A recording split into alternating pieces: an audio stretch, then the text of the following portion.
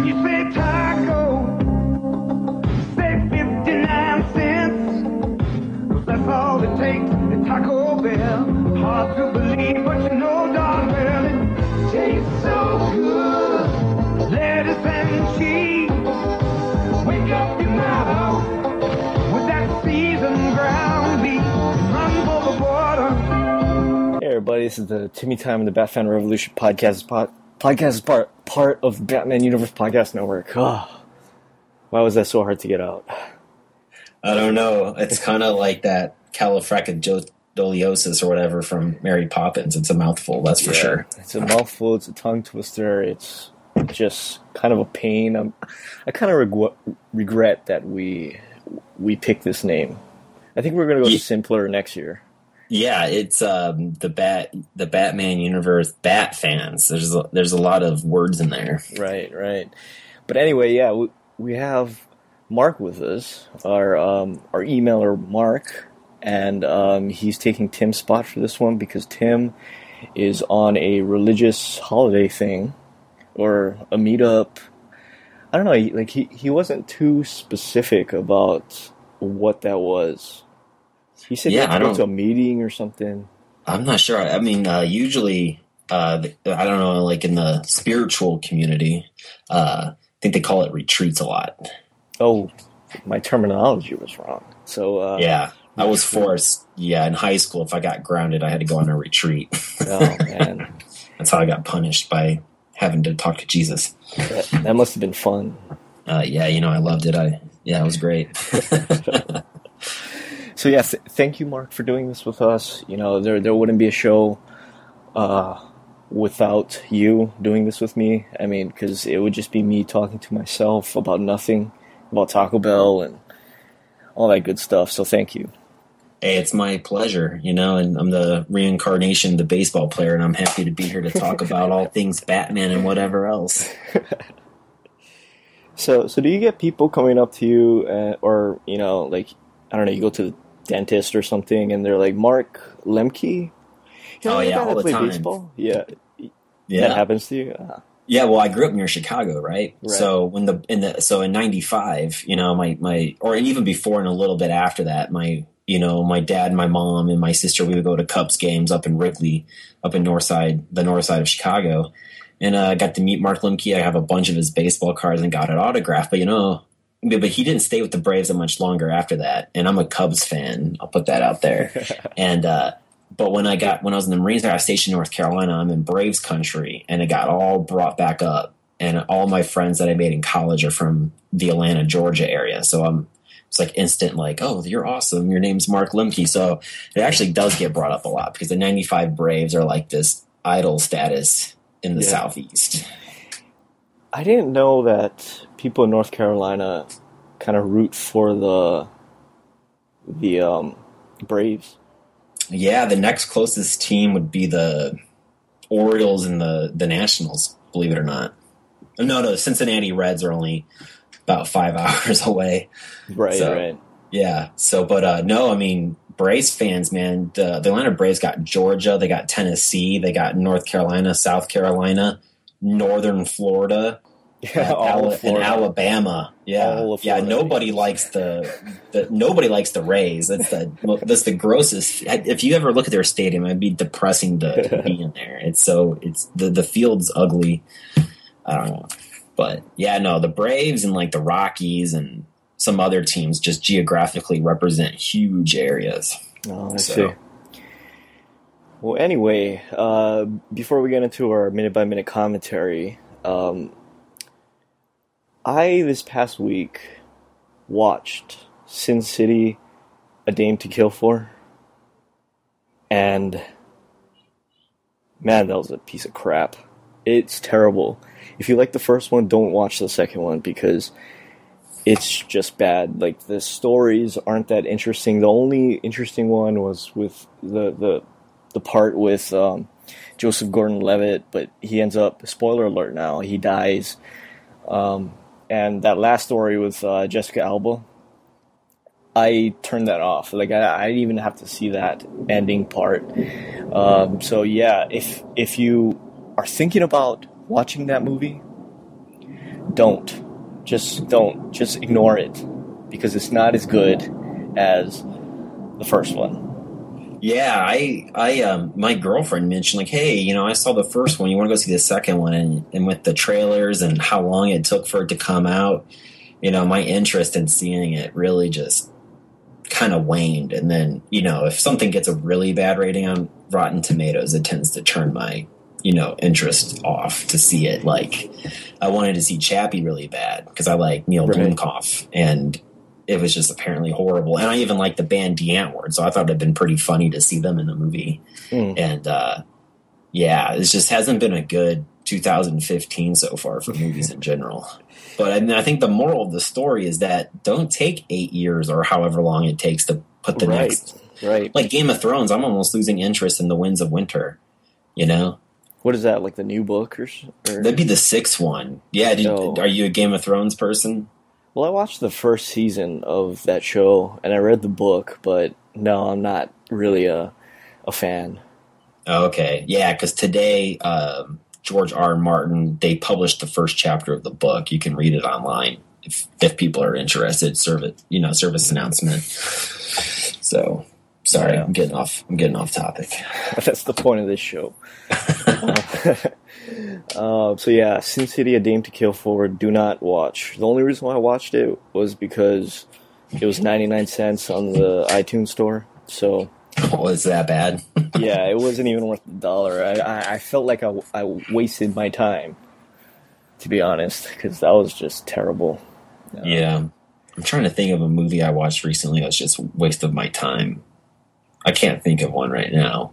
I mean, I'm usually pretty good in that field, but I know Interstellar came out on Blu-ray this week. That's a good movie. Yeah, that's a good movie. Maybe Green Lantern.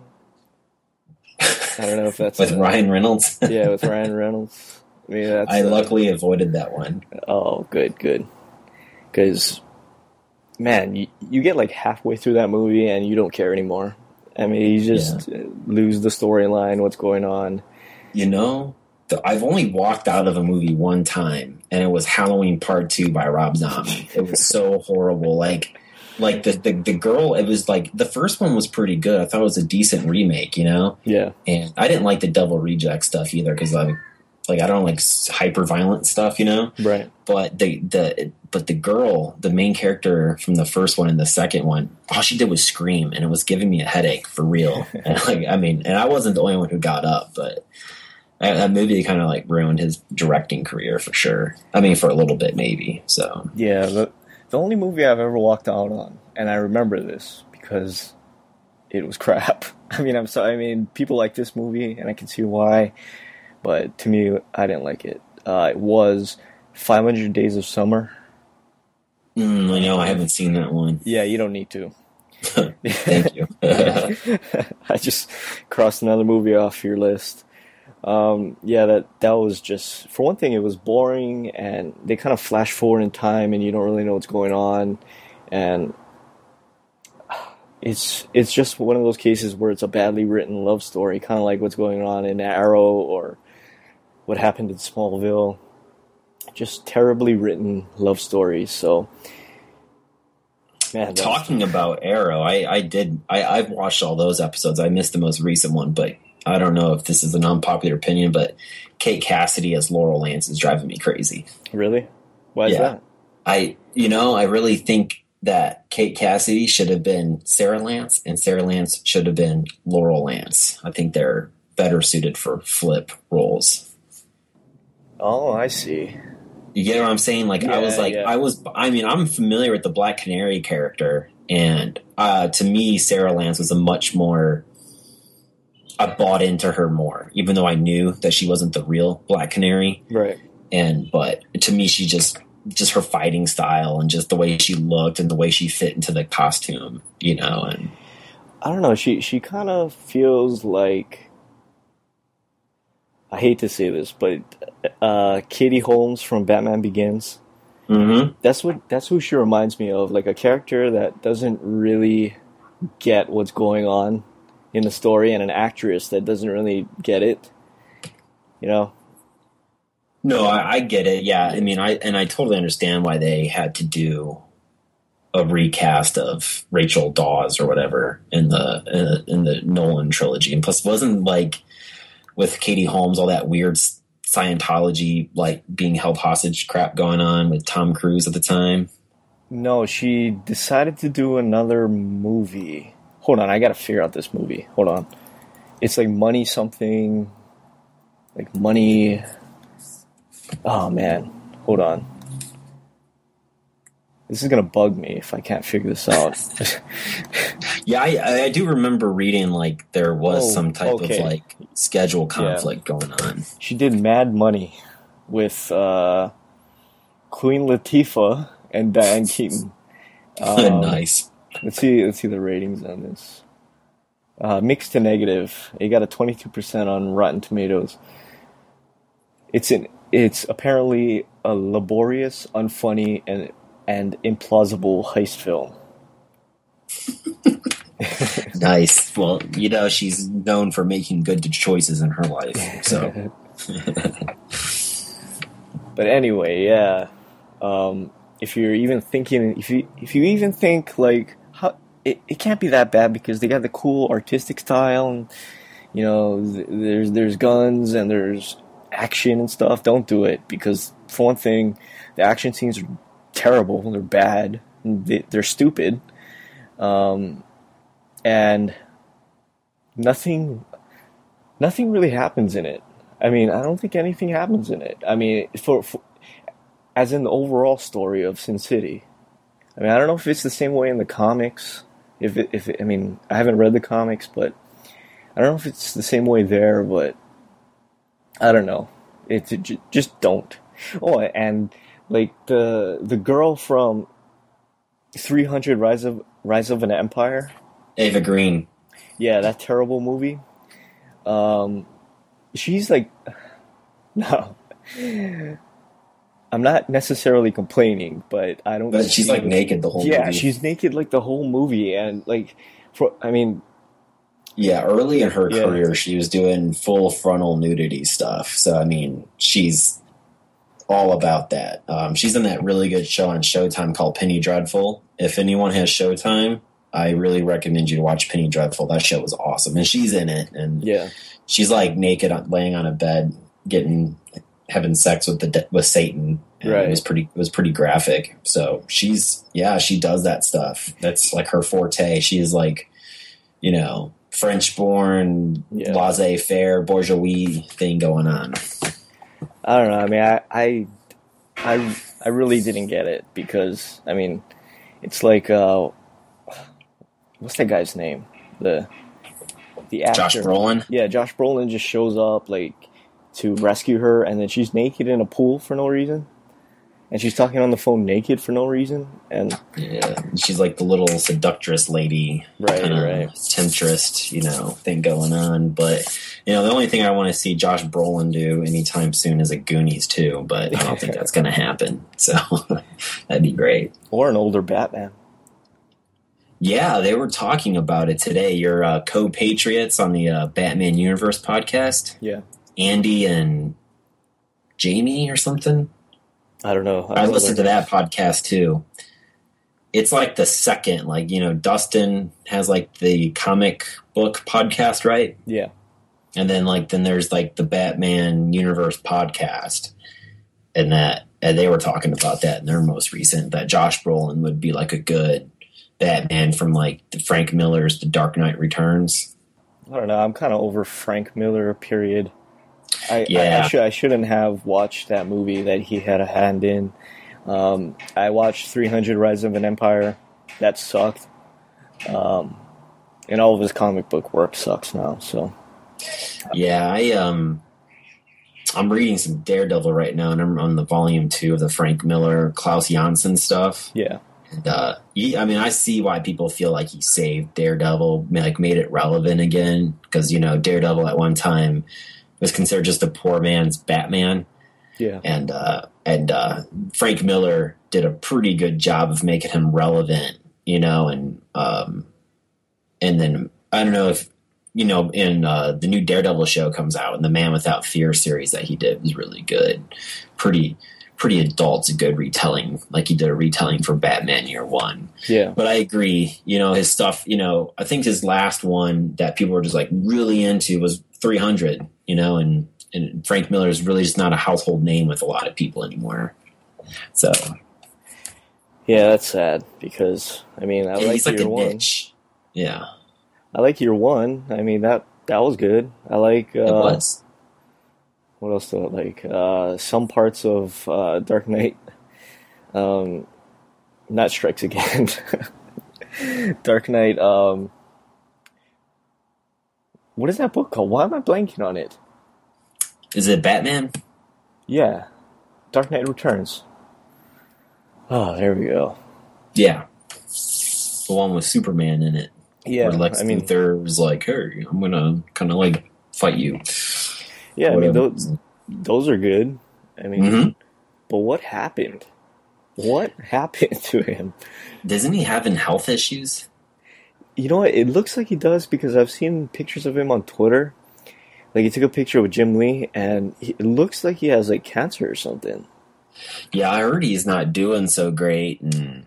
Yeah. And I mean, I believe that people run out of steam. You know what I mean? Right. I thought it was happening with Stephen King in the late 90s, Yeah. I just nobody thought he was going to put in a good book out again. And then when he finally finished A Dark Tower and then came out Under the Dome, everything he's written has been fabulous. I mean, everything Stephen King's done since Under the Dome has been good. Has been phenomenal, especially 11/22/63 has just, it's probably one of the best books, but like one of my favorite authors of all time is Michael Crichton. He lost steam. His books before he died, they weren't that good anymore.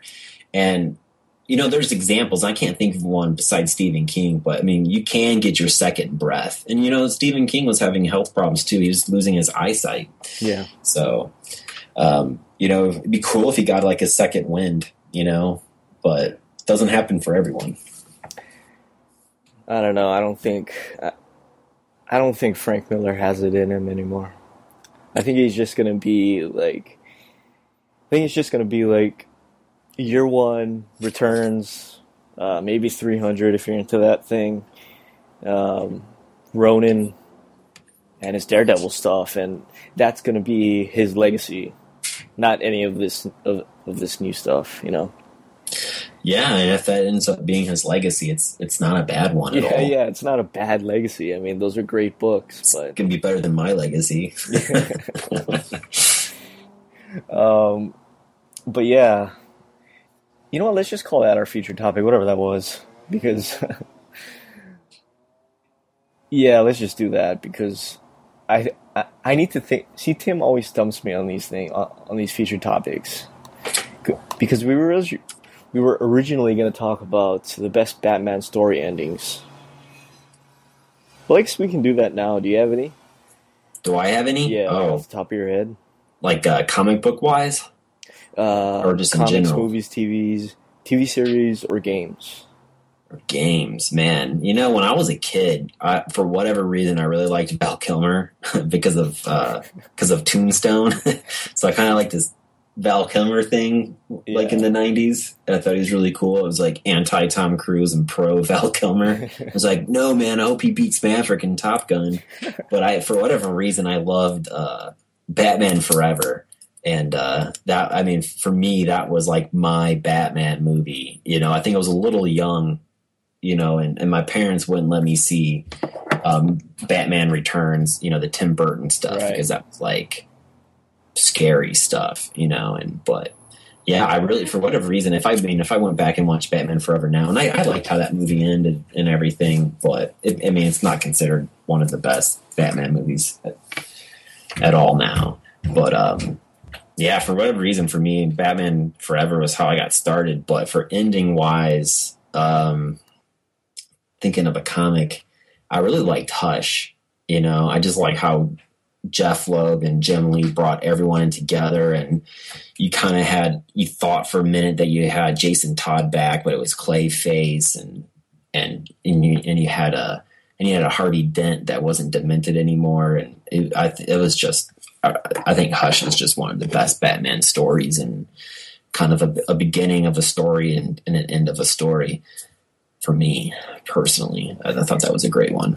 So what happens to Hush at the end didn't really bother you, where he just falls and it's like, oh, he may be alive but he may be dead, you know? No, I didn't personally bother me all that bad. I think I was more still really caught up in like the storyline with Selena Kyle and having Nightwing there, and it was just the whole rogues gallery. And I mean, they could have, I think they probably left it open because they thought they were going to have another Jeff Loeb, Jim Lee collaboration, which probably didn't happen, which probably hurt the whole Hush brand name, you know? Yeah. But that's probably why it happened that way. They probably thought that Jeff Loeb and Jim Lee were going to be the next Jeff Loeb and Tim Sale, which didn't happen. Yeah, because I think Jeff Loeb went back to... Well, what is that noise? I'm not sure. But, I think you're scraping your head or something? No, I guess someone's walking around in the kitchen. Oh. Wow, I didn't know that the microphones were that sensitive. Well, why don't you? I can mute my side, and you can tell me what it's okay. It's okay. One. Just let it go. Okay. I mean, there's sirens and planes and all kinds of things. So, I mean, somebody walking around a house doesn't really do anything. So, okay, right on. Well, Jeff Loeb's back with Marvel. Yeah, he's like the creative. He's like in charge of the TV shows now, like the Marvel like he's in charge of S.H.I.E.L.D. and he's in charge. I mean, he's all heavily involved in the new Daredevil stuff and whatnot now. So yeah, I think that's what he's doing. But that's what I think happened with Hush. I really think they thought that Jeff Loeb and Jim Lee were going to become like another power couple. Power couple. For me, you can't talk about Batman story endings without talking about the end of Batman Begins. Christopher Nolan kind of ripped that off of Year One, but oh, for sure. Tell me that didn't get you pumped for the Dark Knight or for the new Batman movie. It did, and when Batman Begins came out in 2005, I was still in the Marine Corps, so I was still pretty self-absorbed in what was going on then. Yeah. But what actually got me really pumped for the Dark Knight Returns was actually when Heath Ledger died. I was actually driving on the airfield at 5:00 in the morning, and then it came over the news that it happened, and then it kind of got me hyper aware for it. But no, the way that Batman Begins, just that whole movie in general, even the chase scene with the tumbler down the street gives you the chills and everything. So yeah, it's because it's Batman. It's not some Joel Schumacher crap. This is serious Batman, and it's just that whole movie. It's serious Batman. This is the Batman from the comics. And that ending just capped it. It was oh man, I can't wait. 2 years or whatever it was. Or 3 years. I just can't wait. So yeah, that to me that was one of the best.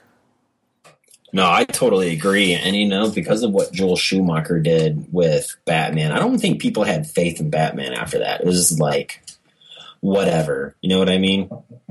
It's that, and I don't think people were prepared for what Christopher Nolan did with Batman Begins, but the way that movie ended, and it was a great movie in general from a film perspective, and the way that they ended it with the Joker card, people were okay, they finally got the balls to do something that people actually want, and yeah, I totally agree. Yeah, so comics. Let me think. Well, of course, the ending of No Man's Land. I don't know if you read that, Mark. I have not gotten to No Man's Land. I was trying to do the whole thing in order with Batman, And then I got through the second part of Night Quest, and John Paul Valley was just a little too much for me. And I actually had to take a break, and then from that, so I went from that to Hush, and then I got caught up on the New 52 stuff. Yeah. So no, I haven't got the No Man's Land, but I mean, when I sent that first email to you guys and you did that show, it is on my highlighted list of things that I will get to. But, okay. So, yeah. So I won't spoil it for you, spoil the ending for you. But thank you. But yeah, that's up there for me. It was just one of those cool revenge kind of things that you don't expect a certain character to be doing. It's not Batman, but it just totally made that comic. Like, I remember picking up. I still have the single issues of it, and I remember picking it up. I mean, reading that last issue, or second to last issue, I can't remember what it was, and seeing what that person did to that other person, and I was like, oh, you know what, that's justified, that's good, you know? So, wow. Yeah, for me, No Man's Land. And you have to read it, Mark, because you're not a Batman fan until you read No Man's Land.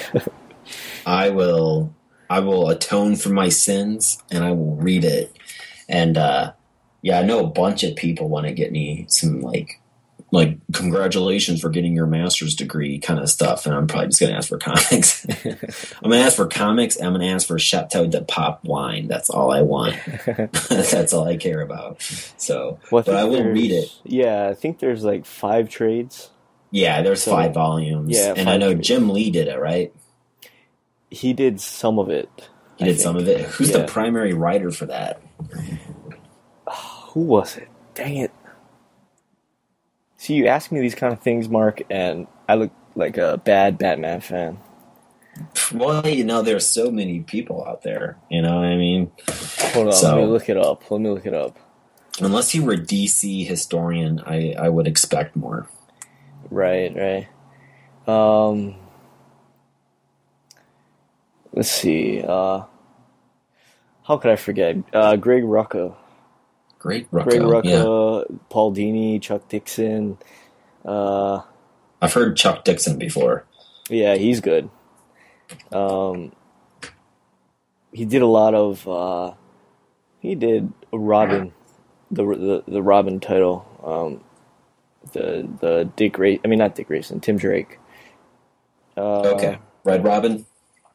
No, when he was Robin. Okay. Yeah.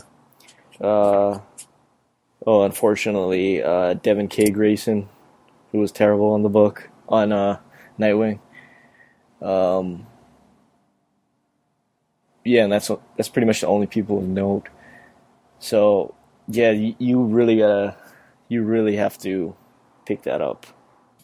Yeah, I kind of like the whole idea behind it, that Gotham's hit by this devastating earthquake. Yeah. And I mean, that's, you know, and when I heard that, I was instantly drawn to it, but I'm kind of almost bogged down. It's almost become like a job for how many comic book series that I'm reading right now.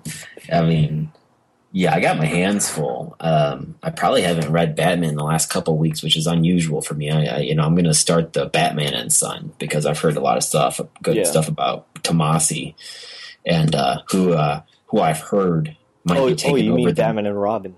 Yeah, Batman and Robin. Yeah, that's what I meant. My bad. Yeah, so I got the first trade back volume of that, and I plan on starting that soon. But I'm a huge Dark Tower fan, so I've been reading a lot of the Dark Tower graphic novels, and those are pretty awesome. All right, so for you, what's a good story ending? Batman story ending? Comics, TV series, or games?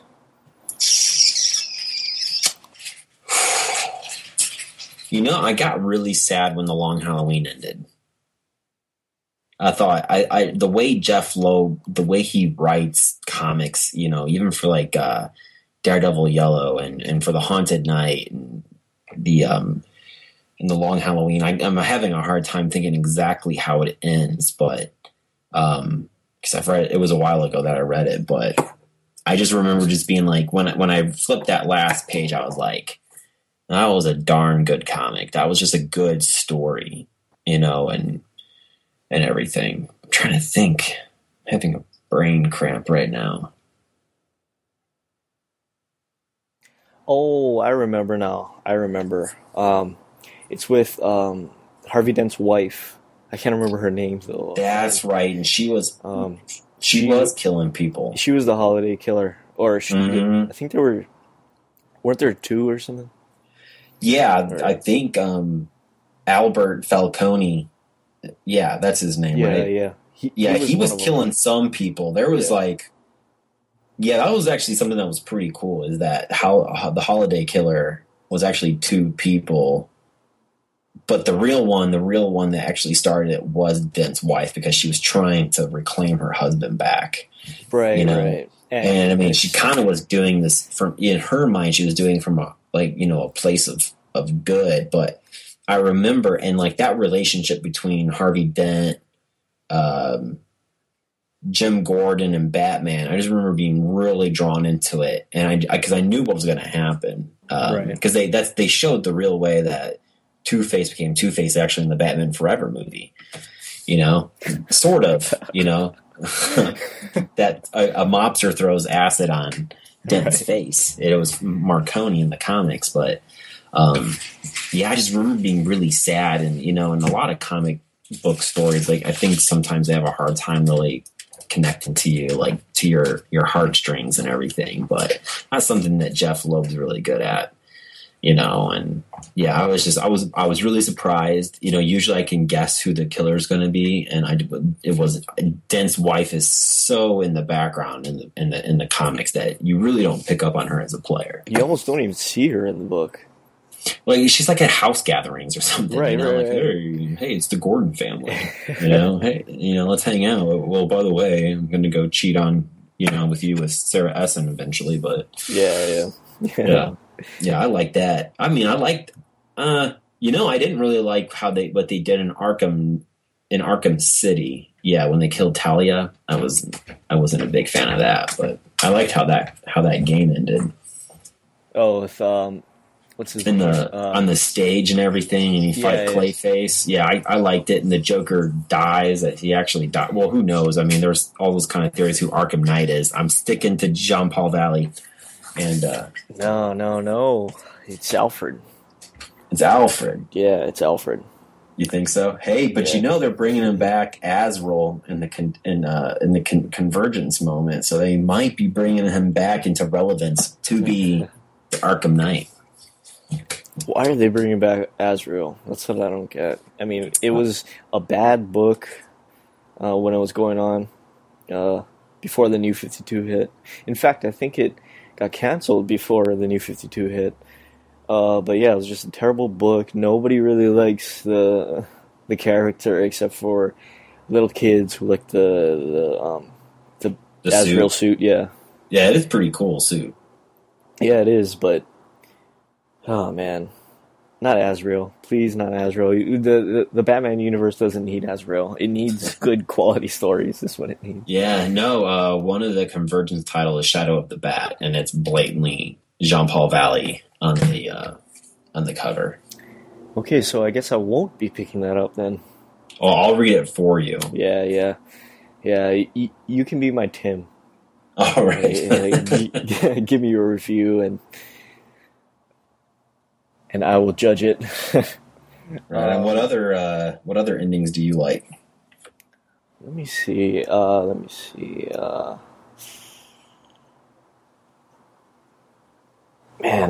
Black Mirror. I read that was great. Yeah, you've read it? Oh, I read Black Mirror, man. Oh, okay. Yeah. It's just how, like, how, like, everything happened,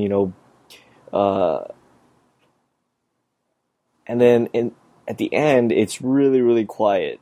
I don't know. It was just something that really impressed me because it's like Alfred is talking to Dick. Dick was Batman at the time, and Dick is really trying to come to grips that he's not Bruce and he's his own person. And I can't remember what Alfred says. This is the podcast we can't remember.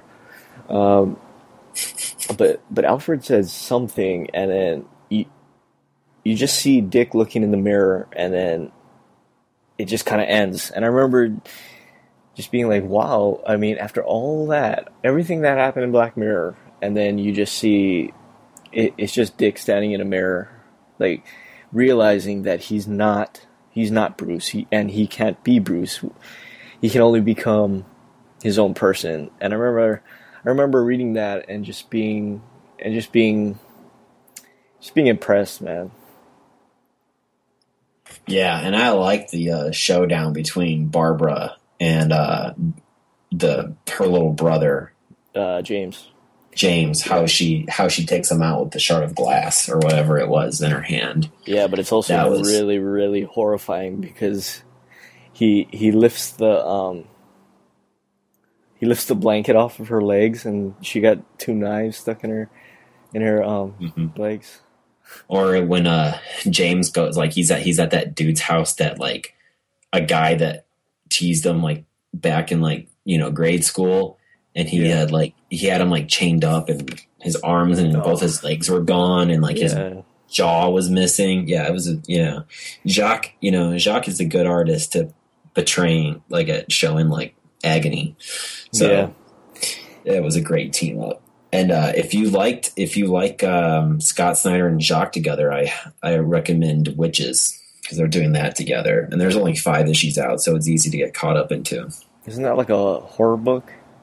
It is. It's from Image Comics, so it's like it's their own thing or whatever. I guess that's like the benefit of Image, like they don't copyright any of the characters that are created by comics in it. So yeah, and also you don't really have to write for kids.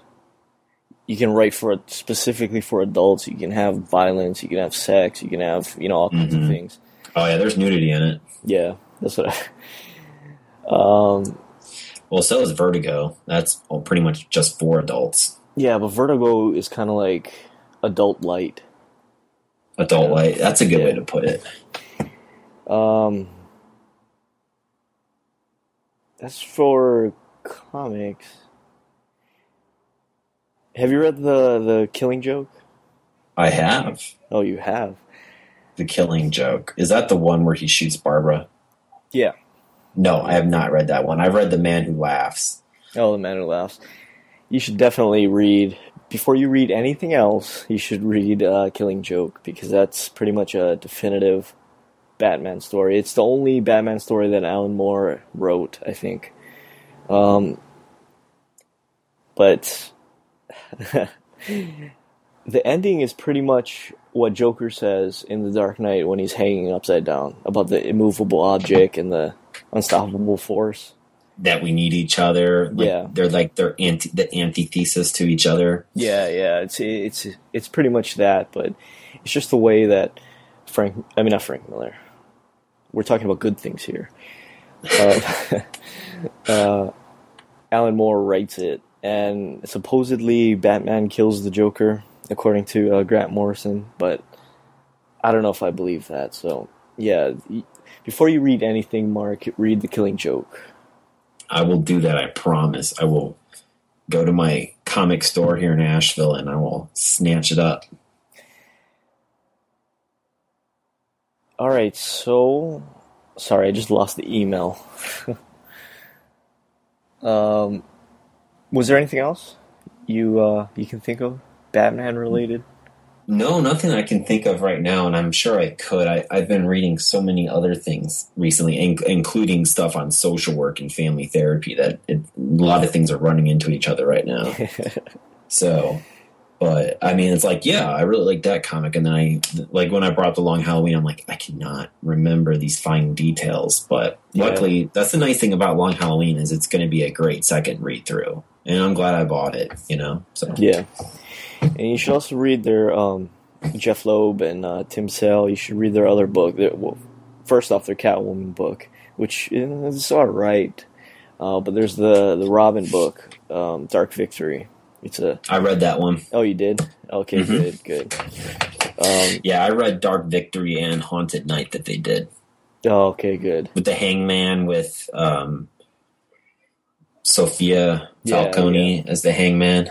I want to see her in a movie. I want to see how they do that. They probably have to get a guy to play it. But. Did you read Superman for All Seasons? No, I haven't. That's one of the best Superman stories I've read. I'm not a big Superman fan. In fact, I don't even like the character, to be honest with you. I'm not a big Superman guy either. Yeah, but it's a really good book. It's really, really well written, and the art is amazing. It's way better than Long Halloween. Right, I don't know, definitely. I know that my comic book store has that, so that's another one I could pick up. All right, so I guess that's it for a featured topic. You know what? You know what I forgot to do? I forgot to do our minute-by-minute commentary. I know you don't have it up right now, Mark, but it's just the scene where Bruce and Selina are dancing. Oh, nice. So we're not going to get through this. All right, so yeah, just get your beta tape or your VHS tape or your HD DVD, if they still make those anymore. Or your Do you need me to go find the scene, or are you just doing it? No, I'll just do it. And all right, sounds good. I'm sure you've seen it. I have seen it, but I could not do it verbatim.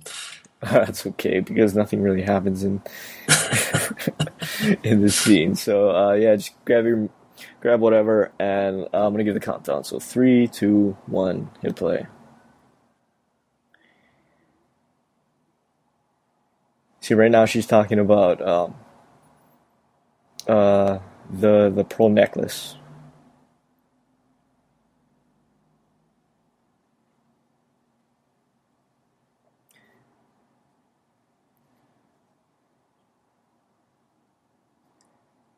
See, that's what I don't get about this scene. How come, like, nothing happens in here, in this scene?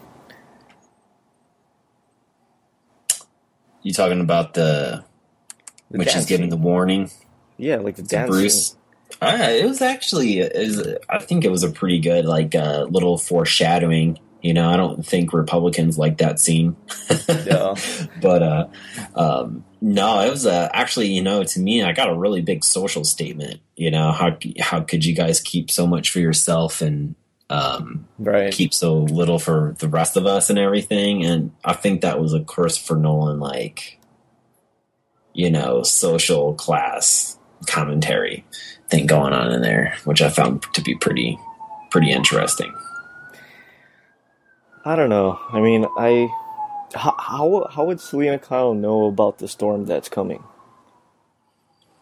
That's a good question, but you know, it was always implied throughout the movie that she knew who Bane was and what Bane was about, and that maybe she's. And I think that's why, you know, Batman, Bruce Wayne goes to her, because she has her, no pun intended, her claws into the information, and that's why he needs her. You know, like, he's so disconnected from what's going on in the underground of Gotham that he needs to reach out to Selina Kyle. You know, I think it just kind of paints her as this wealth of information kind of person.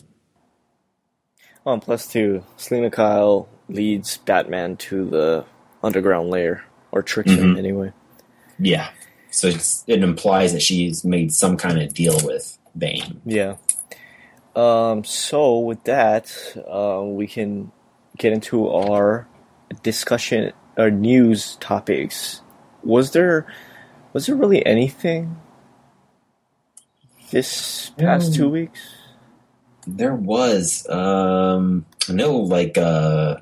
Badass Digest. They released some plot lines that might be going on. That Batman comes to Gotham and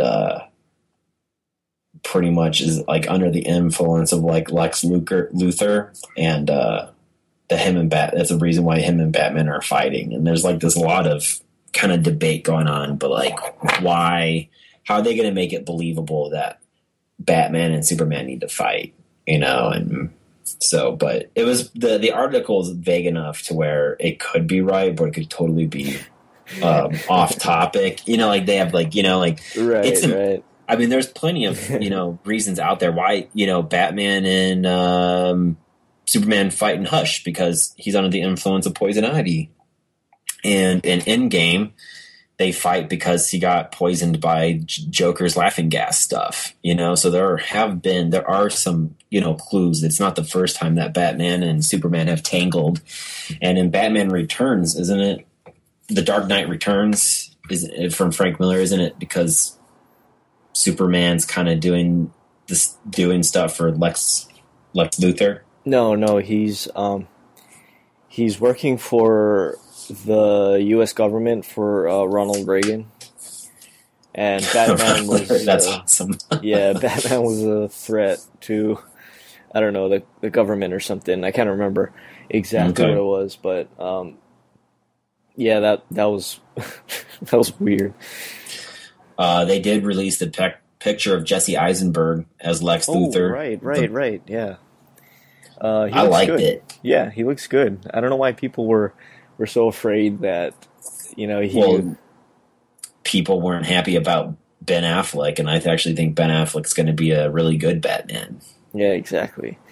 So, especially after his performance from Gone Girl, he and Argo in The Town, I think he's brought respect back to his name from Geely or whatever that Geely. Geely, yeah, or Reindeer Games. Reindeer Games. Reindeer Games. The Sum of All Fears. Oh, that was horrible. Yeah, that was bad. Or that traffic movie, or like that cab Payline or Payday or with Samuel L. Jackson. Yeah. And he's made a lot of crap. He has, but he had that little rebirth when he directed Gone Baby Gone. That's a good movie. His brother Casey Affleck stars in it. Which one is that one? Is that like a murder mystery? Yeah, it's about little kids getting snatched up in the Boston area. Oh, yeah, and then he did The Town, and then he did... The Town was good, which in my opinion was kind of a rip-off of Heat, which is my favorite movie. It's Heat with Boston accents. Yeah. And a really annoying Jeremy Renner, or whatever his name is. I can't say it. Well, if you didn't like him, if you didn't like that movie, he also has Argo, which I thought was really good. Argo was great. No, I liked The Town. I just felt like there was little too many familiar, I think there should have been like a nod, like this is out of like respect to Heat, because to me, he is like the quintessential, crime, Pacino, De Niro at their prime kind of thing going on. But I agree. Sorry, I'm getting you off topic, but I think Jesse Eisenberg, they released that picture. You're right. People were complaining because they only showed a headshot. They wanted to see him like standing on a building or with maybe like Superman in the background. But, we're just living in an era of no patience, Right. If people want, if people could have it, they would have like 5 minutes released today, and then 3 months, another 10 minutes released, and just the way that media and consumption works, it's going to be a lot of complaining going on. I don't want that though. I want to go into the movie theater and see the movie for the first time. I'd be wowed or amazed or whatever the word is. Yeah, and that's really hard to just be amazed by things in today's society, because we're flooded with information that, the way that I, take in information, I would really have to change my routine to make sure that I didn't accidentally come across a spoiler. Yeah, and I think this all started with Dark Knight. Like this kind of fiending or whatever that word is for these low quality, freaking far away shots of like one character that I just don't get.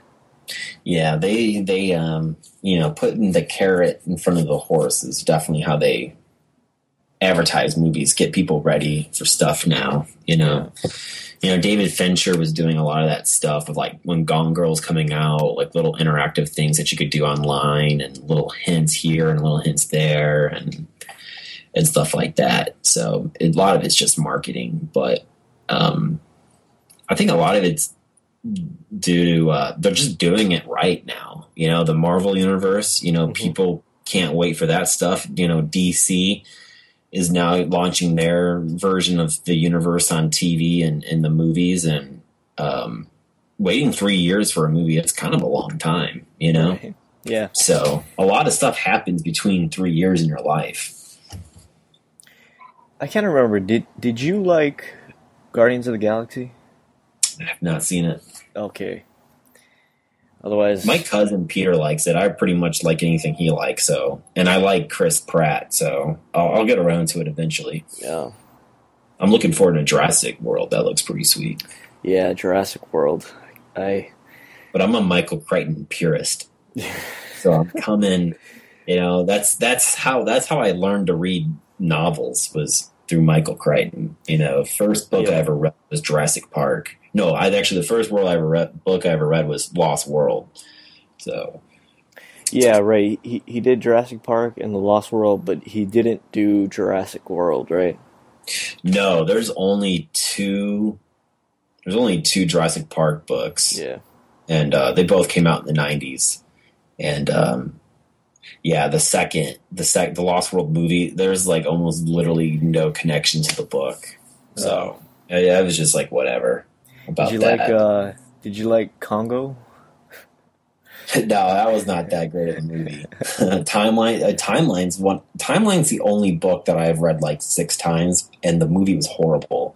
Because believe it or not, the book's not even about time travel. You know, it's about the multiverse and like multiple universes and parallel universes and stuff. It's one of those books. What about what's that movie called? Or that made for television movie, or was it a Michael Crichton thing? Yeah. It was like a alien species comes to Earth or infects Earth, or Andromeda Strain. Yeah, Andromeda Strain. Yeah, well, that was like the 70s though, wasn't it? Oh, I thought they remade it. I think. Did they make a new one? All right. Yeah, a new miniseries. If it came out between 2004 and 2008, that's like a black void of culture for me. But yeah, so is there any other news that you saw? That I saw? I mean, I usually go to Screen Rant or Cinema Blend for my news, and I go to them daily.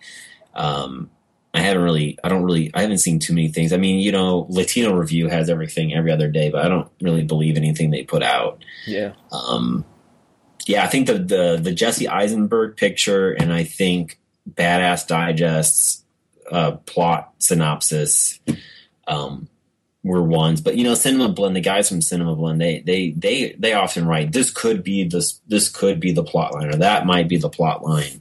That happens a lot, and you know, a lot of these news things are designed for clicks. So unless it's coming from like Scott Snyder's Twitter account, or a verified account from an actor from the movie, I don't buy it too much. Yeah. So. No, Zack Snyder. Did I say Scott Snyder? There's too many Snyders involved with Batman right now. Yeah. So if it's not coming from Zack Snyder's Twitter account, it doesn't pique my eyes too much. Do you know what The Rock is doing? Shazam? He's doing Shazam. Yeah. Yeah, there's been talk about it, but I mean, but it's slated for like 2019, so it's slated for a while away. I think. Wonder what that new Fast and the Furious, or Too Fast, Too Furious, or whatever they're calling the franchise. It's just like Furious 7 now. It did great in the box office. People love that. Well, but it makes me feel old because the first one came out when I was a sophomore in high school. Yeah, I was in intermediate school. Yeah, 2002. I was born in 85, so. Yeah, so you're only 3 years older than me, so. I remember seeing that movie, and I didn't think it was that good. And I remember they made the second one with Tyrese. With Tyrese. Oh, there's news right there. There's the Tyrese Gibson like self-promotion to be Green Lantern thing going on. If you have to self-promote yourself on social media, you're probably not going to get the role. Well, what I think he saw is that they were talking about the guy David Ramsey, playing the Diggle, playing him. He's like, oh, so they're interested in an African American Black Lantern. Well, Green Lantern. No, oops.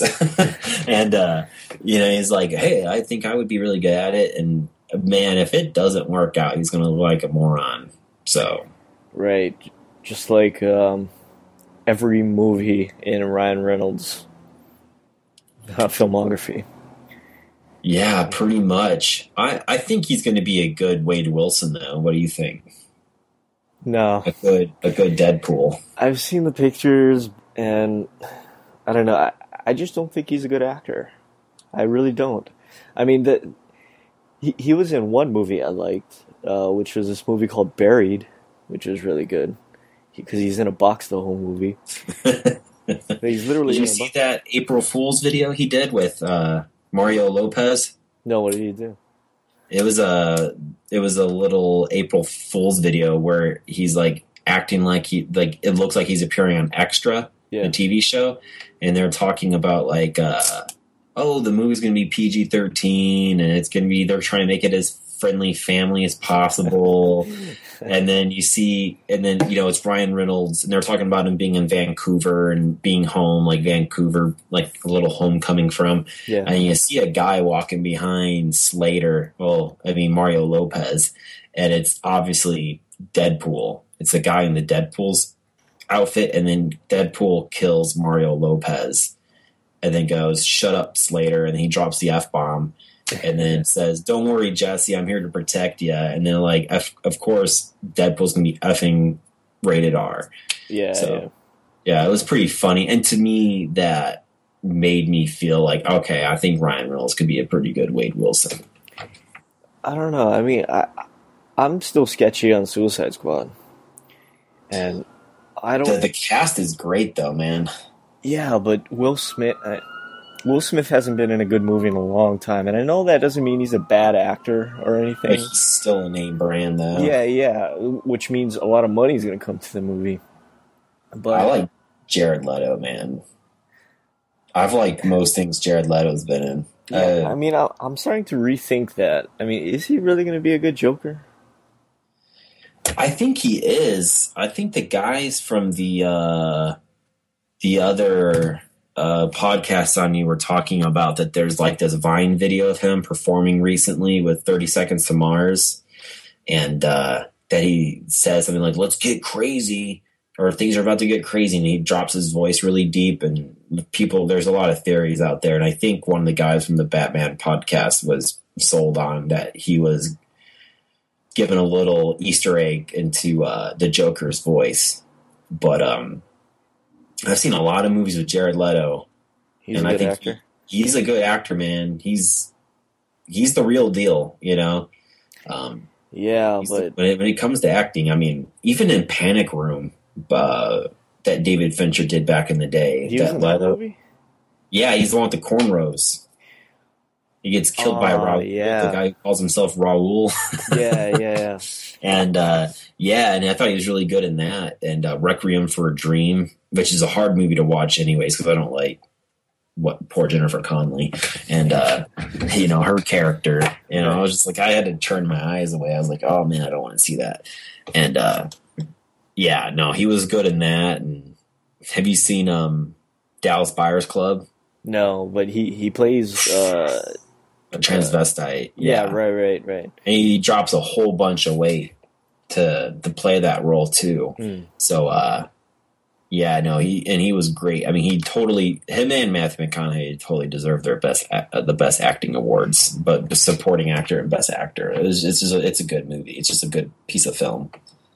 Yeah, but what about the writing for Suicide Squad? I mean, who's writing it again? I have no idea who's writing it. Hold on. I can figure this out really quick without typing on my computer. It's good old iPhone. Suicide Squad. Let's see the film. I don't know. It doesn't really say. All right, let's see. Ross Andrew, David Ayer. Yeah, it looks like David Ayer is the one writing for it. Is the director? Yeah. No, I think it is David Ayer the director. Yeah. Or so I guess he wrote and is directing it. Oh, okay. So well, he also did that movie Sabotage, which is terrible. Well, he did End of Watch. That's a good movie. Yeah. And he was part of Training Day, which is a phenomenal movie. And Fury.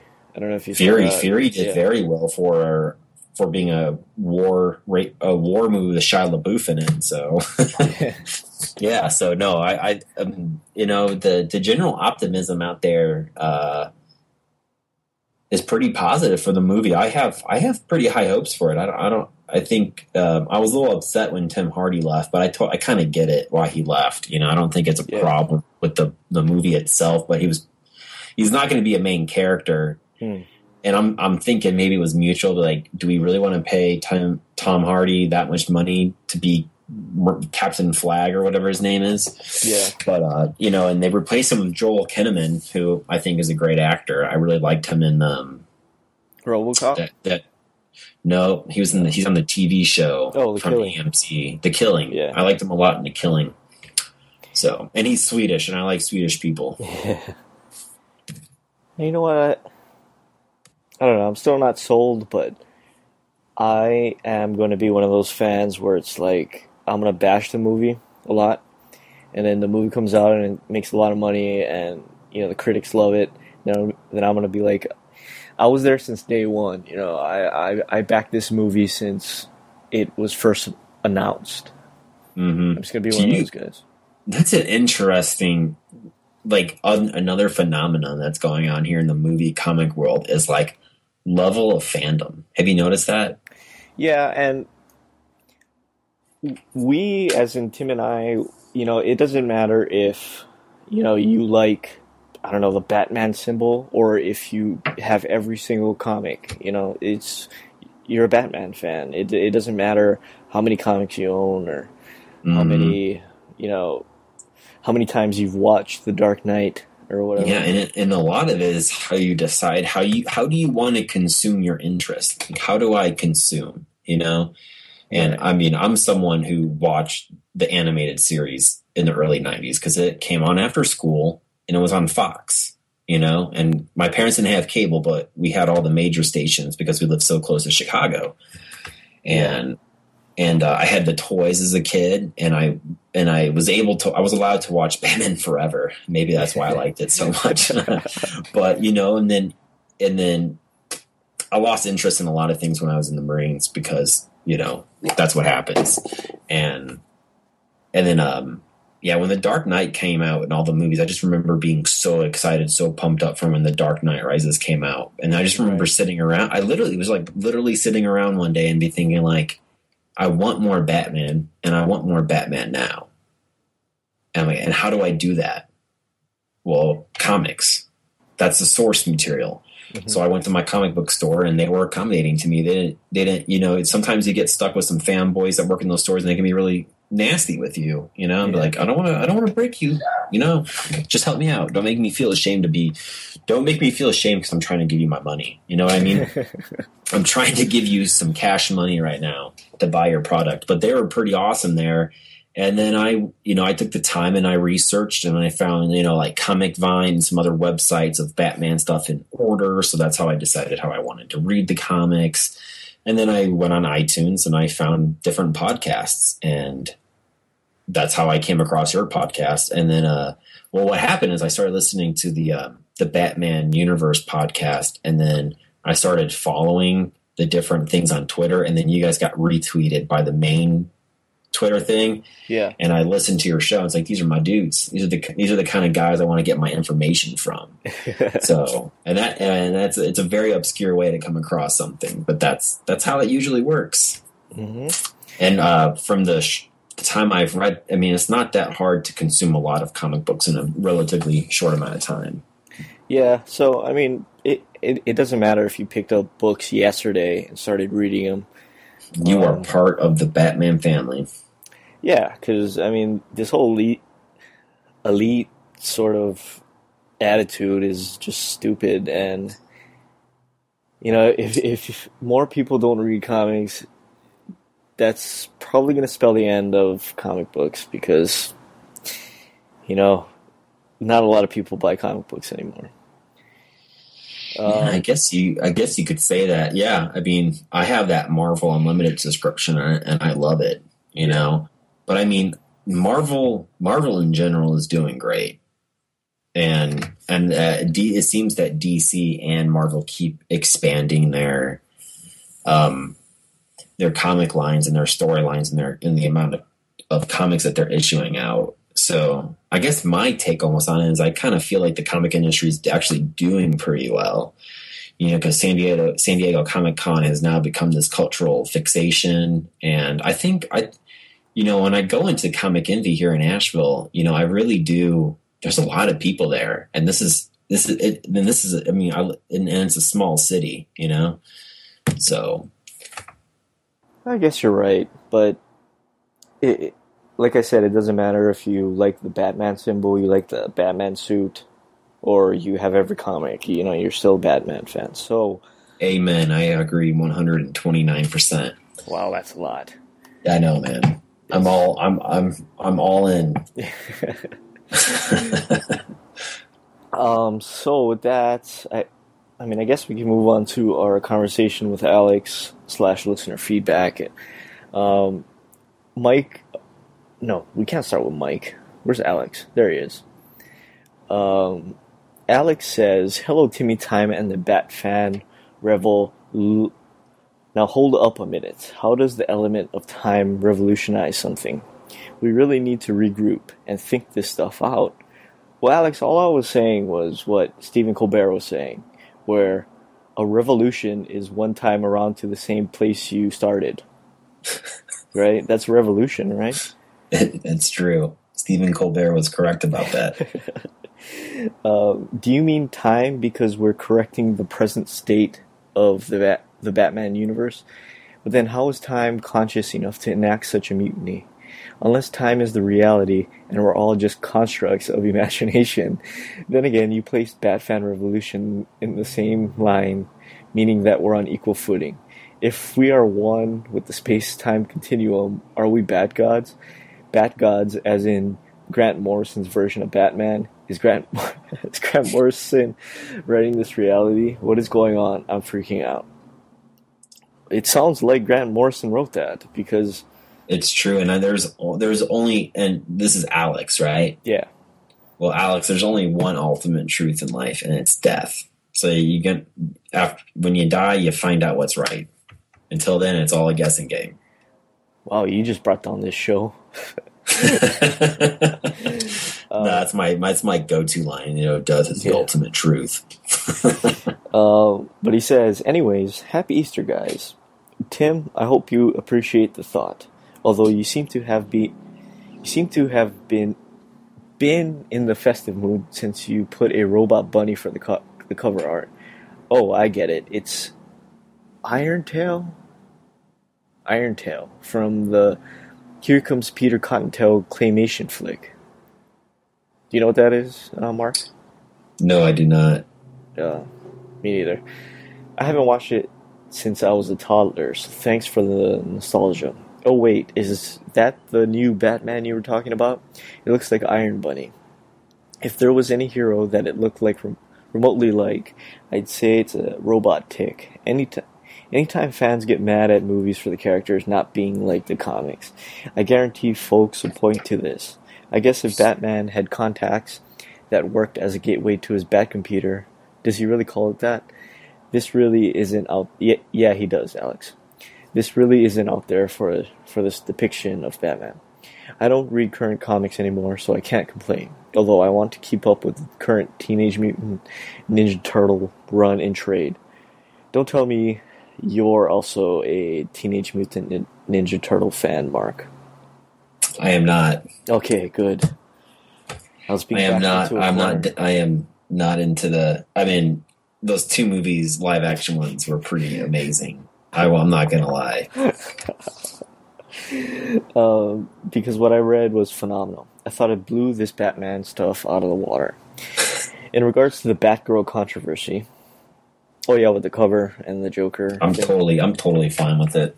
Yeah, I mean, I guess you got a guy who draws for Vertigo, drew a variant cover. What were you expecting? Yeah, and I don't know. It didn't really bother me, but I can see how people can have a problem with that. No, and I think is his name Gabriel or Raphael? Raphael Albuquerque. Yeah. You know, I think he handled it really well, and I thought he was really professional about it, and I support his decision in asking DC to take it down. Yeah. Do I agree with the people who were... It's not like he was... I get it, and I understand it was suggestive and everything, but... but he wasn't trying to suggest anything. No. Right? I mean, no, it was, and in nature, you know, and the relationship that Barbara has with the Joker is, there's just so much unsaid things in that picture that I thought were brilliant that he was portraying. I mean, there was like a whole history in that little picture of Barbara Gordon and Joker, right in that picture, you know? Well, Alex says, I think it's another situation of people becoming more self-entitled. If people that were reading the book complained, I completely understand it. However, from what I heard, it's mostly people that don't even touch comic books. What? So no, you know, and I agree with what Alex is saying, that I really do see how people they saw the cover and just had a knee-jerk reaction, you know what I mean? And we're in this, and we live in a society, especially on the internet and multimedia, that is so politically correct and touchy, you know what I mean? Yeah. And, you know, I'm a male feminist. I'm a therapist. That's what I do. I'm very sensitive of how people feel. But I agree with what Alex is saying. I think, and I agree, I can see how a lot of people threw their hats into the conversation that had no business throwing the hat into the conversation. That if they understood what that picture was about, they wouldn't have had a problem. That's the best kind of arguers, or whatever you want to call them. People that have never read a comic book commenting on comic books. It's kind of like if I were to criticize the Marines, even though I wasn't in the Marines. It's just, you know, who you criticize is not the military guys. You criticize the people who make the decisions. Yeah, Secretary of Defense, so on and so on.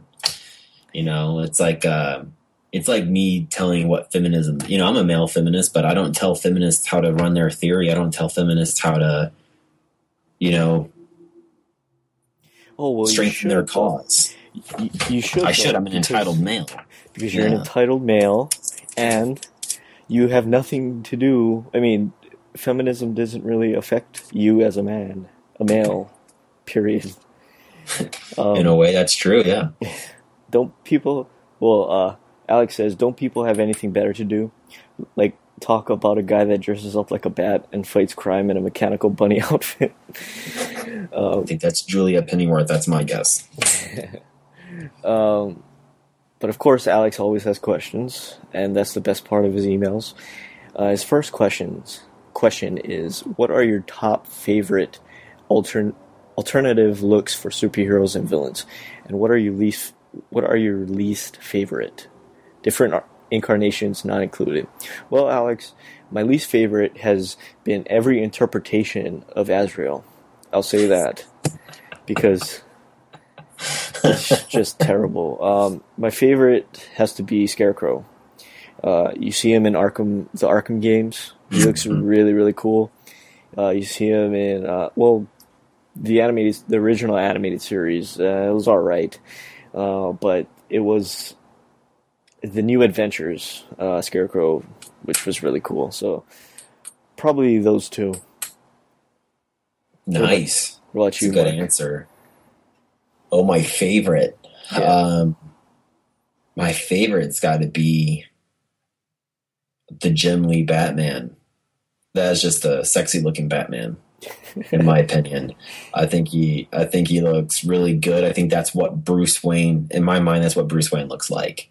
And I like the Arkham version of Poison Ivy. The Poison Ivy, a lot in the comic books, she has like the vines like wrapped around her and everything. And I kind of like in the Arkham series that she's like, it's like a walking death mist, And I think that, and they think that they make Poison Ivy look pretty great and everything in that. And I agree with the Scarecrow. Scarecrow is visually probably one of the best villains in general, and that's what Batman bends from, is that his rogues gallery, nothing compares.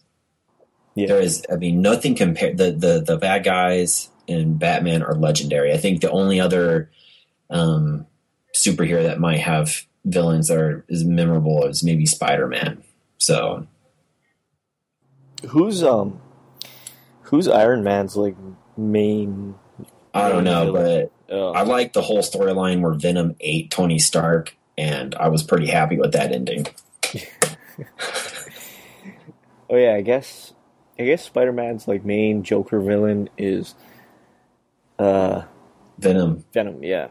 Well, and Carnage is a great character too. Is that the red guy? Yeah, I would see a movie about Carnage, and it better be rated R. Well, they tried Venom, and that didn't really work. Well, it was Topher Grace. What were they expecting? I mean, I like Topher Grace. Don't get me wrong; he's the best spineless weasel ever. But I don't think the main character who played Venom, Eddie Brock or whatever, was not a spineless dweeb, But I mean, I like Topher Grace. I'm not knocking him. I liked him as Eric, and I liked him in other movies he's done. But no, that was pretty. I mean, the last Spider-Man movie ruined Tobey Maguire's career. It was so bad. You know what? You're right about that, because he hasn't really been. He hasn't done anything. He did that Marine movie with like Jake Gyllenhaal, or where he comes back and his wife is hooked up with his best friend or something. Yeah, and then brothers or something. Yeah, he had to kill the other Marine guy to get free or something, right? Mm-hmm. Something like that. Mm. But I just remember like when it was so bad in that third Tobey Maguire Spider-Man movie, where when he has the black suit for a little bit, like the way to make him seem like he's a bad version of Peter Parker was to like make him look emo. Let's just put his bangs to the other side and have him walk with a limp. It was bad. Not to mention a forgettable villain, Sandman. Oh yeah, that Hayden Church or whatever his name was. Yeah. All right. Well, I don't want to get too distracted from these emails. Sorry. So what's your least favorite? My least favorite. Yeah. Have you said your least favorite yet? Yeah, any incarnation of Azrael. Oh, it's going to be Jason Todd. God, he annoyed the crap out of me. Really? Oh my God. I was so happy when I was reading the back of those comics that people had voted to kill him off. I'm like, that's the funniest thing, is that nobody liked him enough to keep him around. And he got voted off the island. He did. He drive me crazy. I'm like, just shut up, dude. Just, we get it. We get that your situation's hard, but now you're with Bruce Wayne. Can you, and I'm not a fan of these like short Robin short things going on. Yeah. I'm not interested in teenage man thigh. So, so I don't like the old, I guess I'm not a traditionalist when it comes to Robin, but like the old Tim Drake stuff, and especially the Robin, Tim Drake and Dick Grayson that was portrayed in the New 52. I think they looked pretty good, but yeah, I don't really like the old school teenage boy leg Robin thing going on. I think that was from the 66 show. Even in the 80s. Yeah. Robin, in the Tim Sale and Jeff Loeb, Haunted Night, no, Dark Victory, the 80s, the stuff that came out in the 80s, A Death in the Family, A Lonely Place of Dying, those comics, it's their short, the short thing going on. And Tim Drake is Batman in the Night Quest stuff. So, and he has the full legs thing going on. So I think the whole Robin wearing full length pants thing is a 90s thing. Well, Alex says, I can tell you my least favorite was when I was a little kid and really wanted a standard Batman at the store. And all I could find was stuff like Landstrike or Antifreeze. Oh, man. That was... The Antifreeze Batman was one of the worst. I know what he's talking about. Yeah, I had like an Aqua Batman that was in my bathtub. yeah. I mean, the Antifreeze Batman was one of the worst figures ever. But he says, a couple of my favorites are US and SHIELD agents for Captain America, and the symbiote suit for Spidey. But his second question is, what is your favorite riddle of Riddlers? I ain't got an answer. Yeah, man. I can't really think of one, Alex. And again, you stumped me. I mean, I don't know how you do it every 2 weeks, but you seem to do it every 2 weeks. All I know is that I found all those communication towers in Arkham's Origins. So, I solved those riddles. Oh, you're one of those guys that completes like all of I had to get him back. He was so annoying with those messages that I wanted to see him get pissed off, so I kept doing it. Did you also do the Joker teeth, the wind up teeth thing? No, not really. Yeah. Tim did that, and I thought he was crazy for because you have to find every single one in the game and hit him with a batarang. And yeah, that's Arkham Asylum, isn't it? Yeah, Asylum. Yeah. Yeah. No, Tim seems to me to be a true purist. Oh yeah, like, he is. I think he seems to be the guy that's going to have 100% complete on a video game. Yeah. So let me get your opinion, Mark. Now this goes back to our Tim and I's old feud before this past World Series. You know the traditional story of Mr. Freeze, right? Yeah, I'm pretty familiar with it. Have you read the Scott Snyder origin for Mr. Freeze? Yes, I have. Mm-hmm. Which one is better? What's the other one? The one from like the cartoon, like in the 90s. Yeah, that's where it came from. Yeah. Yeah. Where that Nora is it Nora? Is that her name? Yeah, Nora. It was originally his wife, right? Yeah. Yeah, I like that one better because okay, keep on going. I mean, I liked how Snyder did it, and I appreciate both. I could be a politician here. I mean, in the Snyder one, I kind of what I did have a reaction to him having an obsession with a woman that he didn't know. And that makes his character, in my opinion, less tragic. Yeah, but it makes him more crazy. Makes him crazy. Yeah, but I think when you intense love and then losing that person and then being a genius, but just not being a genius enough to cure her could drive a man crazy. I guess, but I don't know. It's just something about, he was obsessed with a woman that he never knew but had his eye on, I guess, for a long time. And it's just that story has been the animated series origin of Mr. Freeze has been done over and over again in the comics, and it's been browbeaten with it, Yeah. So I'll approach it a different way. If the DC universe and Scott Snyder wanted that to make the new origin story, I'd be cool with it. Oh, okay. So you don't hate it then? No, I don't hate it at all. Okay. I think it was great. I was a little upset that he dumped his mom in the water because I was like, wow, Victor, your mom's she's a licker. I'm like, too bad you. But it was good, symbolism going on there that his mom died in ice water. It's a full circle thing.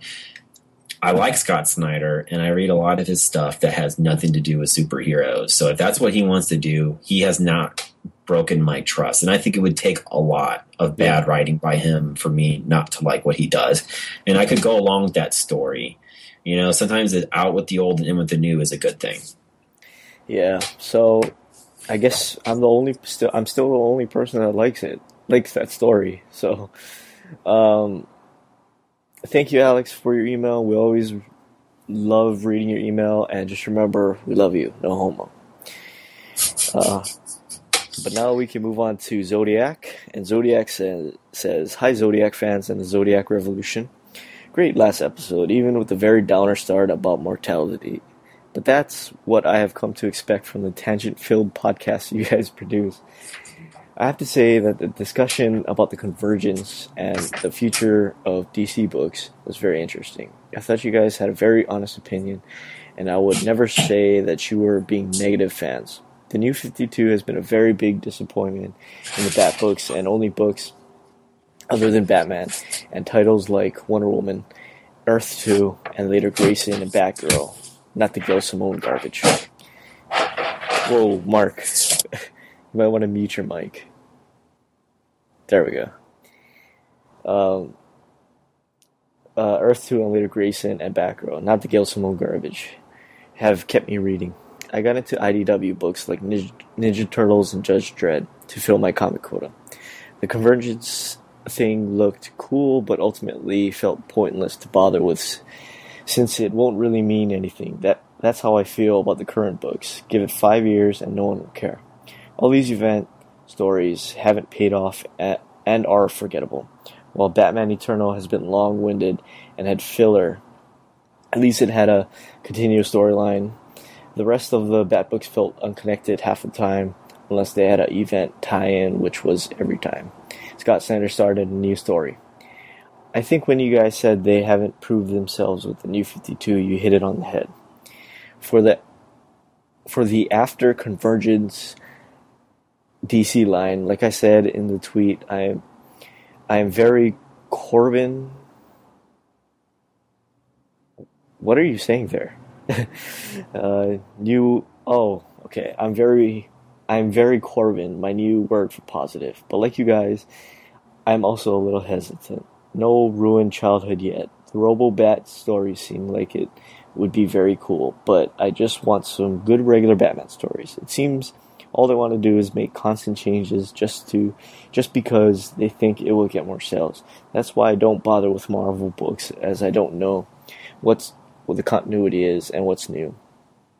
I also hope it isn't like Tim said, that it could be something to keep Snyder interested in doing the book so he can go as outlandish as he wants. I like Dane's idea that it could be Alfred, but I like the idea that it could be Gordon. We don't know what the Joker will do in Endgame, and he did mess up Jim pretty bad, so maybe he needs the suit for medical reasons and steps in for Batman for some reason. But like you guys said, we all know it won't last, and we'll just wait for the return of Batman. Also, don't want this to be DC's attempt to make a Batman like Iron Man. I want to ask you guys about the situation on game and movie ratings in America.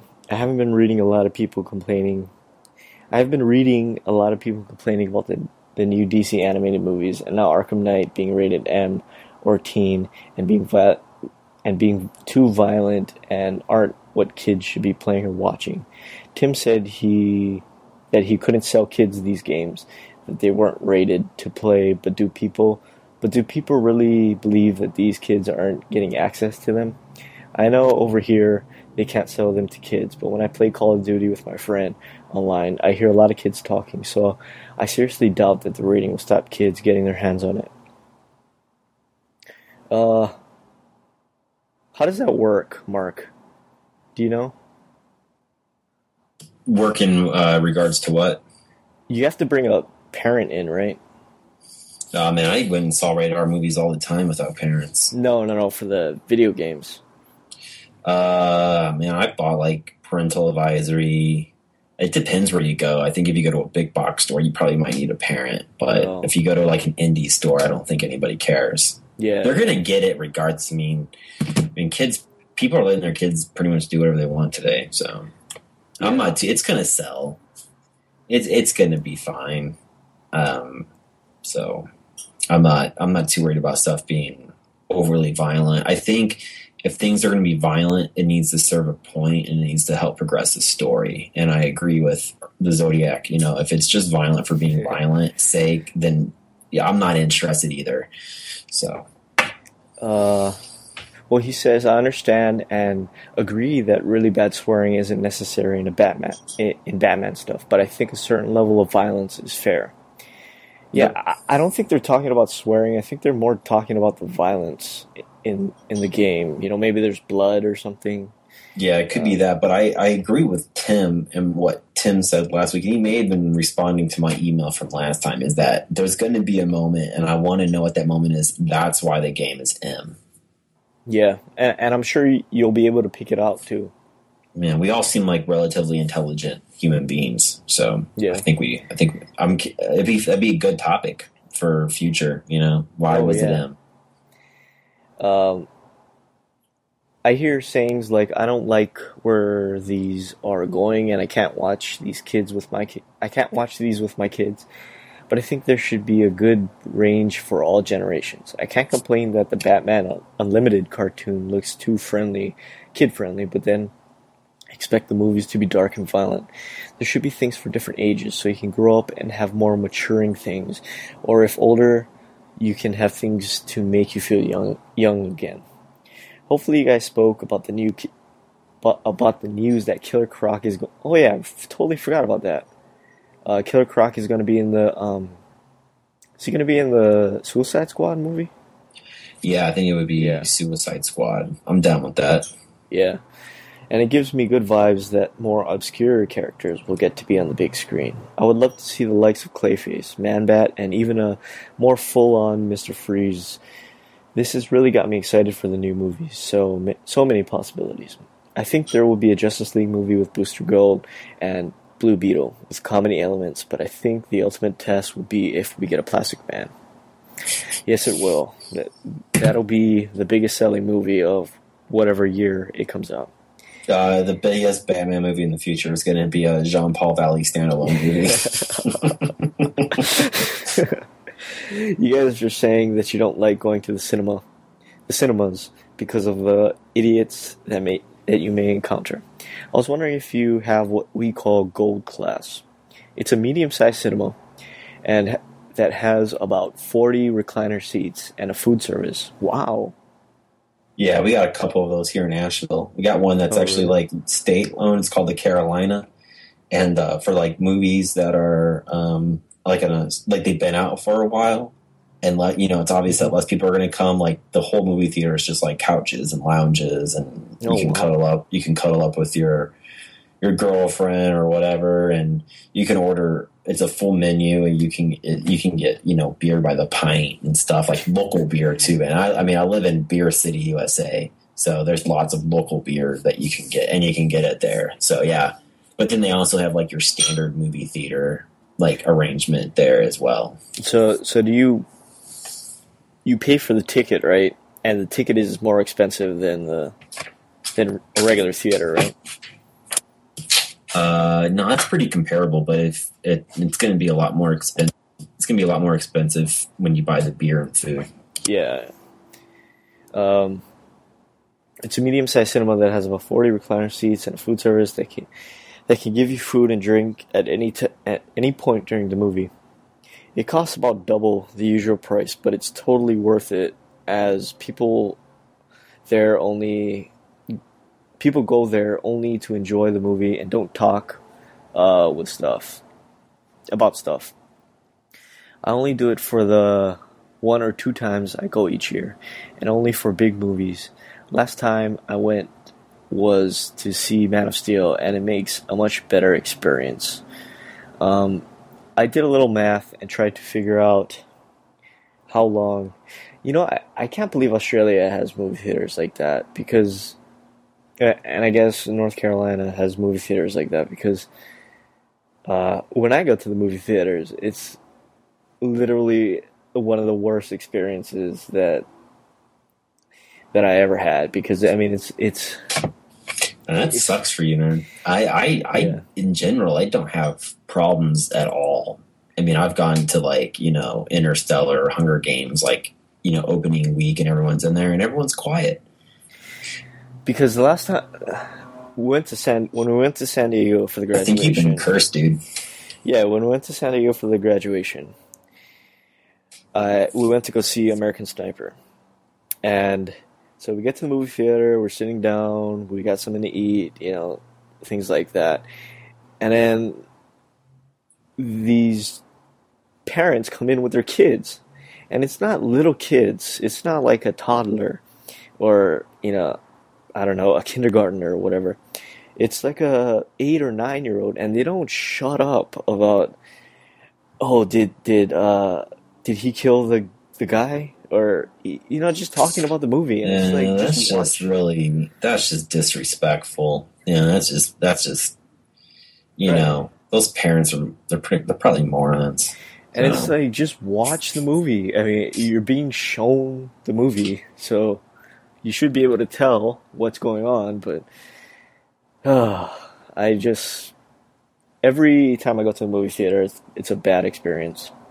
I'm sorry, man. Hopefully you can start like a run of like 15 movies without it being the experience. No, because I agree with you, man. If I'm there and I'm into my movie and I've been waiting to see this, like I cannot wait for the new Star Wars movie. You know what I mean? Yeah.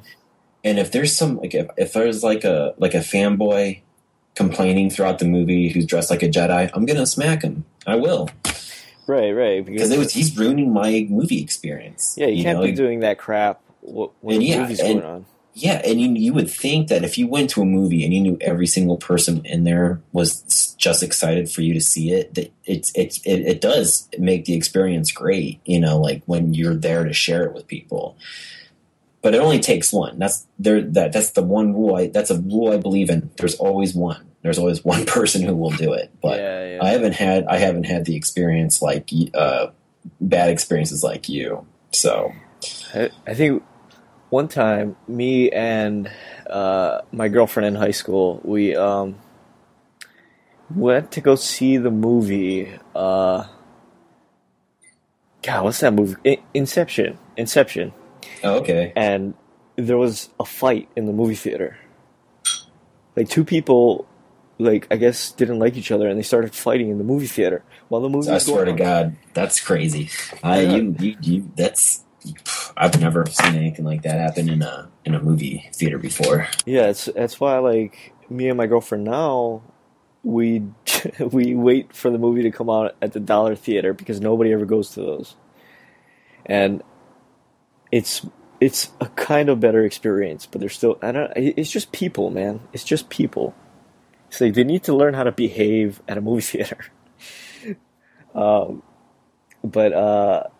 Zodiac goes on to say, I did a little math and tried to figure out how long you guys will still have to go to finish your Dark Knight Rises minute by minute commentary. By my best estimate, you will have 130 minutes still to go after this current episode, which if doing one per episode, which are released every 2 weeks, you won't finish for another 5 years. So you will still be doing this commentary after the Justice League and future Batman movies are out. Remember, this is an estimate, but if true, you guys have a while to go. Maybe when Batman v Superman comes out on DVD, we could do a call-in commentary with you guys to help out. Yeah, I think we're gonna need that because this is gonna be. I mean, this is the true test of my life, our life, Tim and I's life. Because if we can get through this, it proves that we're true Batman fans. And I'm not saying that everybody else that needs to do that to be on our level, but this is a trying test. I'll say that much. Then he says, I thought after my short email last time, I would go a I'll do a big one this time. So sorry if it has bad grammar and Dane can't read it properly. But until next time, don't ruin it. Don't ruin any childhoods. Australia's #1 Batfans fan, Zodiac. Well, thank you, Zodiac / Mike.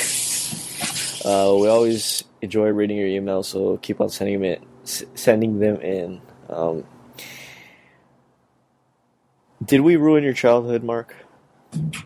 No. Are you sure about that? Mine was pretty all right. So yeah, that's it for our listener feedback and a conversation with Alex. So, did you want to talk about any comics, Mark? Not off the top of my head right now. I actually probably need to get off here in the next couple minutes. Oh, so let's wrap this up then, and let's just I close the email, so I'm gonna have to look for it with the show notes on it, because as you can tell, Tim does a lot for this podcast, like writes stuff down for me. I know. It's become, this episode's like Mark going on a tangent episode about what Mark's interested in episode. That's okay. That's all we do is talk about stuff we're interested in, and stuff we're not interested in, like Sin City. So yeah, with that, this episode is finished for now. You can check out our host site, The Batman Universe, at thebatmanuniverse.net, or on Facebook at facebook.com/thebatmanuniverse, or on Twitter. Twitter handle is at Batman Universe. And you can follow us on Twitter. Tim's Twitter handle is at TimG311, and mine is at Dane Says Banana, and Mark is at DER _Lemke. Der Lemke. That's just it's my last name, and then DER the in German, so it's just the Lemke. Oh. So Der Lemke. Yeah, and I retweet, and I tweet about a lot of like stuff related to hockey, Nine Inch Nails, wine, and Batman, and comics in general. And you tweet more than I do. I like tweeting. That's my main way of communicating with El Timo. I see.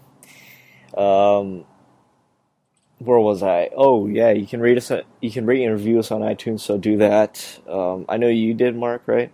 Yes, I did. Okay, cool. 4 or 5 stars. The max. I gave the max, man. That means you're a true fan.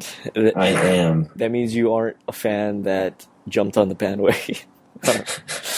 Hey, I am the most junior Timmy Time in the Revolution member, though. I will admit that, and I own that position with honor. That's fine. That's fine. You're still a fan. We don't discriminate. But I did have a thought that if it's Timmy Time the Revolution, every time I hear the Revolution, I think that if there was a theme song for this fandom group, it would be something from Rage Against the Machine. No, you see, because that's too hardcore. We need something a little more. Oh, the Love Song by The Cure.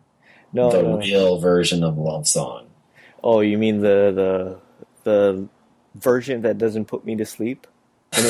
Oh, shots fired! Shots fired! I mean, the 311 Love Song cover, it puts me to sleep. It's so slow. The singer's just dancing around the words, and I don't know. And you can email us at batfanswithoutpants@gmail.com, and you can check out our Facebook page that nobody goes to at facebook.com/batfanspodcast, and you can follow us on Twitter. Our Twitter handle is at batfans27. So with that, like we say at the end of every episode, if you're listening to this, we love you. Sorry, no comics this week. I didn't read my comics. Mark has a lot of reading to do coming up. So yes, sir. Sorry about that. Well, it's actually a good episode not to do comic book, because this last Wednesday was number 0 for conversions, so there'll be plenty for you guys next week. Yeah. And Tim won't be back next episode. He's going to Star Wars Celebration, where they're going to show off the new The Force Awakens. I'd be happy to help out again if you need me. Yeah, definitely, because Nobody wants to hear me talk for 2 hours about nothing. So yeah, Tim's gonna do that, but he'll be back the following episode, and he can tell us all about the new trailer and his experiences at Celebration. I'm a bit jelly about that. So, like we say at the end of every podcast, we love you. If you're listening to this, we love you. So with that, goodbye, everybody. Good night.